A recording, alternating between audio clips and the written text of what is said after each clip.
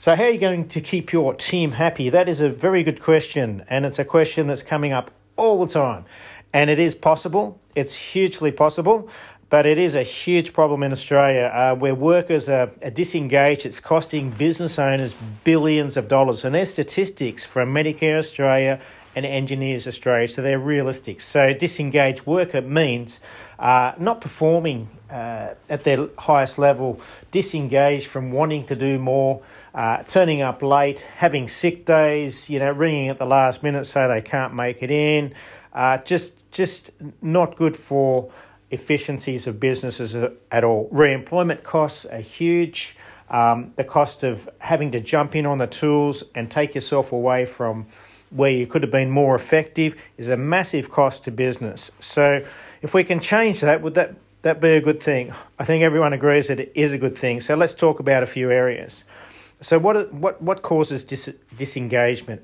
Well, a couple of areas is very prevalent, and the value area of an individual not feeling valued. They have no interest. They've got no real hope of their future, and they're not seen as an important part of the business. Now, you might, as a leader, see them as a very important part of your business because you understand how important they are to the business. But to the individual, this may not have been conveyed in a way that they truly understand. Busyness of the leaders or the managers, the owners of business, is a major cause of low efficiencies and poor performance. It's just time, consideration on what's the highest priorities in the business. Let's get the job done. And that keeps going around and around and around. Someone leaves, you have to find someone else to re-employ them because they were in the disengaged area. So the cost is significant. So what are some tips that we can do to change this? So first of all, don't jump in with massive change. It'll make them all very suspicious because it's not been that way before. But you can bring it in slowly as you change your mindset and develop some training, some learning yourself about how to engage, how to value.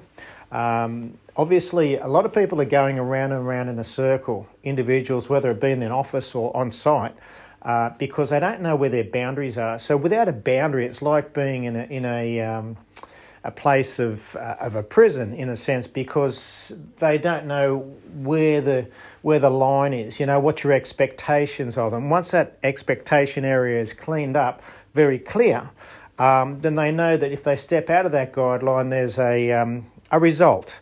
Until then, they don't know where the results are. They're not sure what you're expecting in all the areas of the business, and there can be a myriad of areas. It might be as simple as, I expect you to be 5 minutes on the job before you start. I expect you to give me a text at the end of the day. I expect this, I expect that. But they're not really sure. So they're sort of floundering around, and then when they get picked up or told they're not doing very well, it'll be confusion. It'll be devaluation. So getting those areas really clear between yourself and your workers is very important. On the busyness side of things, well, once we realise where the profitability of the business comes from, truly, we'll want to engage into more profitability. And that profitability is going to come from your people. Obviously, we need good systems, strategies, processes, and things like that. We need to have all that, but we need to have very high personal capabilities and understanding how to grow the team together into a family. I remember Metricon was a good example. They grew from zero builder to highest builder in 7 years in Australia, and they did that through an on-the-bus scenario, which was all about the personalities of the people matching, who the company was. And there's a employment filtration system that we use and we bring in to develop cultures in companies, and you can do that in yours. It doesn't matter what the size of the company is. You just got to learn the ways of how to do that.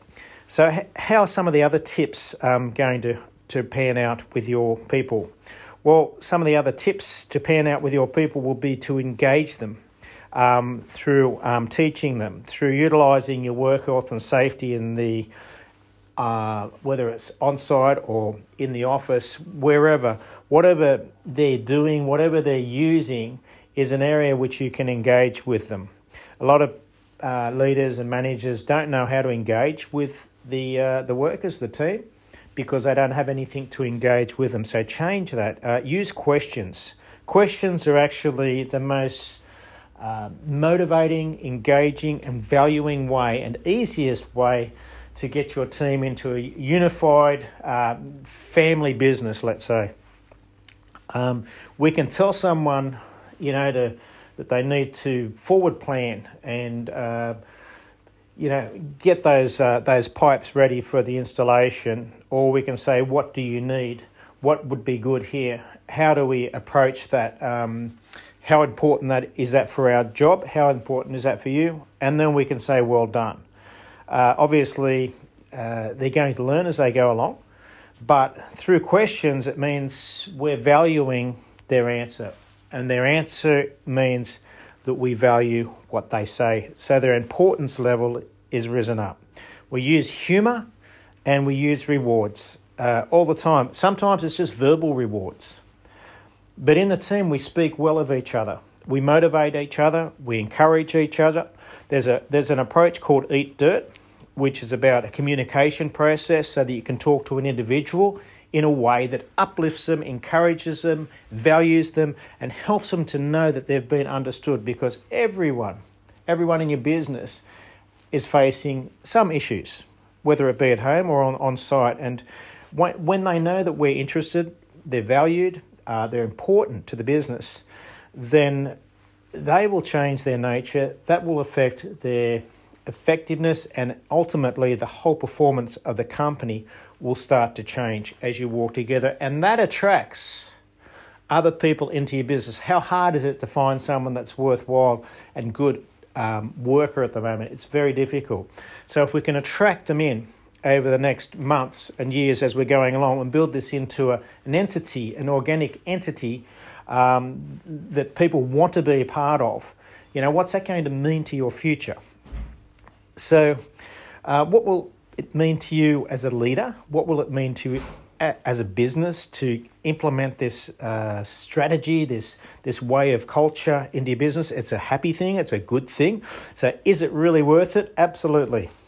You can earn a lot more profit, enjoy your life a lot more, and then be able to share it with the team, everyone in the business, because they're valued, they're important.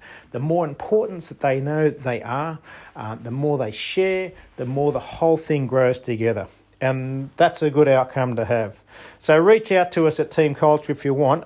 We can provide you with the Eat Dirt exercise, help you to understand it, and then you can keep it rolling yourself. Hope that makes a lot of sense, and I hope you will have a happier team very soon.